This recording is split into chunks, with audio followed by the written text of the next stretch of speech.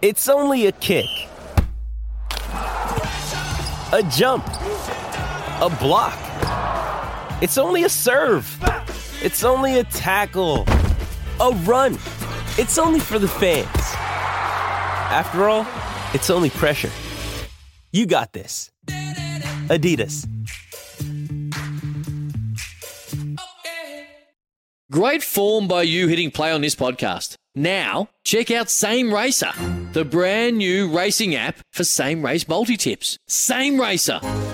Download from the App Store and Google Play. Powered by Bluebet. Gamble responsibly. Call 1-800-858-858.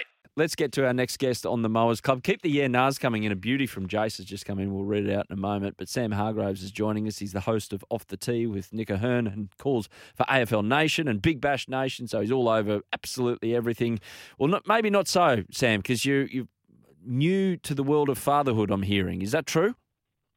It certainly is, Adam, Nick. Morning, boys. Is it morning? I wouldn't have a clue what time of the day it is, what actual day it is, where I am, what's going on. So bear with me. Bear with me. So no one prepares you for it, do they? No. I liken first up parenthood to the opening set of 6 in Origin. You know you're going to get smashed. You just got to try and deal with it and get through it. What's the thing that has jumped out of nowhere at you that you didn't really expect?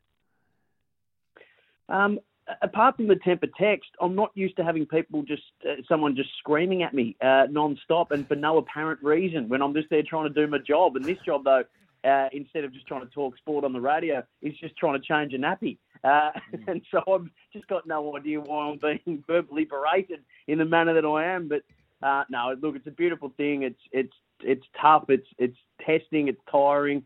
But it's just those couple of moments a day when the kid looks up at you, melts your heart, and you wouldn't want to be anywhere else in the world. So it's no one quite prepares you for it. You listen to people tell you, and it's one of those things that until you actually experience it, you've got no idea how tough, but just how beautiful it is. Yeah, a little nugget for you, Sam. When they sleep, you sleep.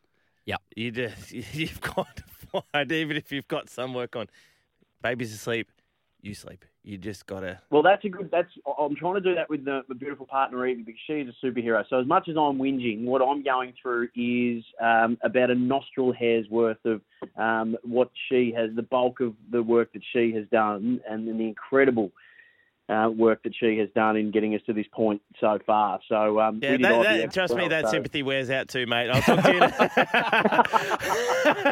Everyone trots out that line. That's like saying it's a fast pool. Everyone trots out that line, but let me see when you're in the trenches again in another month. You're like, I don't care what you went through. Go down there and get that bottle ready. Might just take you off speaker, boys.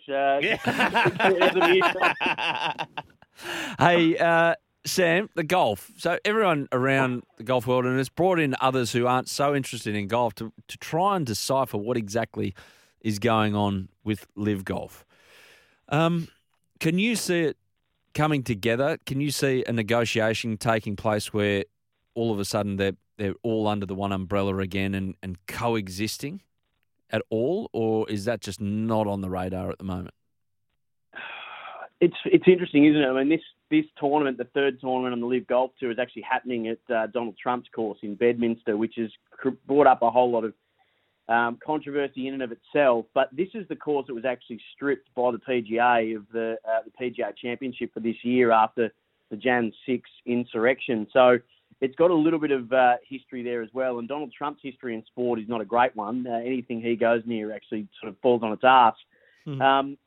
He believes, though, that they're going to merge eventually. Now, at the moment, they couldn't be further apart. 21, I think, of the world's top 100 players are playing in this Live Golf. It's 12 teams of 48 players, the third event of it. But for the time being, yes, they're splashing a ton of cash, like billions of dollars is being spent. Greg Norman has managed to get some big-name players there. But they don't have a TV rights deal. They don't have ranking points. At the moment, if you want to play majors, you've got to be in the top 50 in the world, as we know. Until they get ranking points, then it's not as big a threat, I don't think, as people might believe. It's only whether, though, that if they start to get ranking points, so it means that these players can still play majors, which at the moment they can because they're still maintaining their ranking because it hasn't been around long enough. If things like that start to happen, I think you might see potentially the possibility of some talks, some peace talks. But at the moment, I think they're a long way off that. The LPGA, though, has said that they are open to a conversation with Greg Norman. The money differentials between the LPGA and the PGA are getting narrower, but they're still a long way away. The majors, Minjee Lee got $2 million for her major win recently. There's about $1 million win in the Evian. $1 million was handed out there. But the money, it's such a nuanced thing, boys. The money is so life-changing and could be so transformative for some of these athletes that you understand why it's just too enticing to say no to, despite where the money's coming from and then what their moral objections to that might be. Sam, have you felt that the social comment and the sentiment has started to change a little bit when everyone's going, oh, if Cam Smith and Adam Scott, then we're going to get more of these bigger players coming down and playing in Australia, then the local people around here going, oh, that's not a bad idea. And then the other one I heard that people are excited about, if you have the shotgun start of the men's in the morning and then you get the LPGA, the women's in the afternoon and coexisting like that tournament, that's got appeal to golf people as well. I think Australia is a very different proposition when it comes to the way it views live, because for golf fans in Australia, and if you've been a lifelong golf fan, I mean, Greg Norman's fight with the PGA has been a lifelong fight as well. And for those who have lived through that, you understand that the PGA has given Australia nothing. I mean, we don't get anything from them. And it takes, whether it be President's Cups or Ryder Cups or things like that, to bring the best golfers in the world to Australia. We rely on the goodwill of our Australian players. Lucas Herbert, who's in the top 50, Bendigo boy, he's going to come back and play the Australian summer. Cam Smith has talked about the fact that he might too. The world number 2 just won the 150th Open Championship. So we rely on the goodwill of those players to come out, because we've been given nothing in terms of first-class events from the PGA. So for Australians and golf fans in Australia tend to look upon LIV a little bit more favourably. I don't want to speak for everybody, whilst also acknowledging, again, where the money comes from, the human rights atrocities that the Saudi regime have been guilty of. But when it comes to just golf, if you just look at it from the golf point of view, the idea that 21 of the world's top 100 might come out here for golf fans, that's something that they've never had before.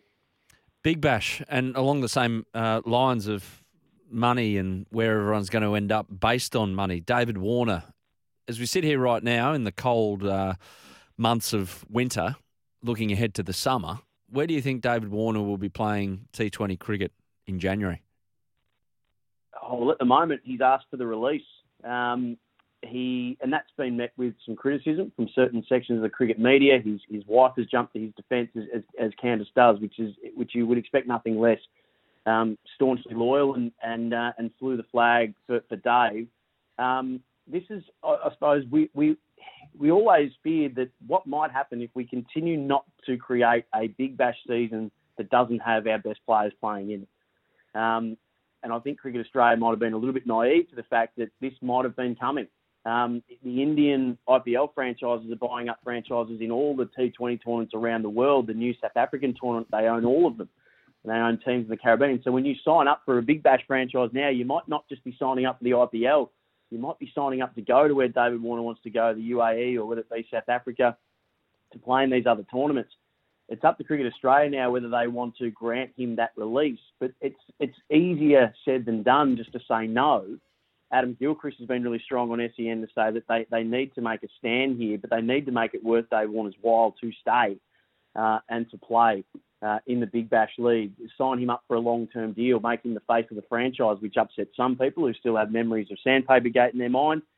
But it seems, and I don't know what you boys reckon, that cricket is on a precipice at the moment. I mean, this is landscape changing what the IPL franchises are doing. And in a lot of sports, sometimes you do follow the money. We've just been speaking about LIV. How big an influence can this have on people's desire and how they want to play their cricket? Do you want to be playing it week in, week out, all around the world? Or do you want a bit more freedom in when and where you play? That'll be up to each professional player. Chris Lynn hasn't signed up for a Big Bash franchise yet. I think he's eyeing off the fact that there's these other T20 franchises around the world. I know I'm going a long way around asking a question. I honestly don't know, but I think it's a much bigger story than maybe we believe at the moment. As I said, this is landscape-changing stuff, and for the first time ever, not the first time ever because we see IPL players have to do it, players are going to have to make a big choice about it. It's not just do I forgo my Australian duties for a couple of weeks to play IPL, but do I forgo my Australian duties for a summer to make, again, transformative, life-changing money elsewhere?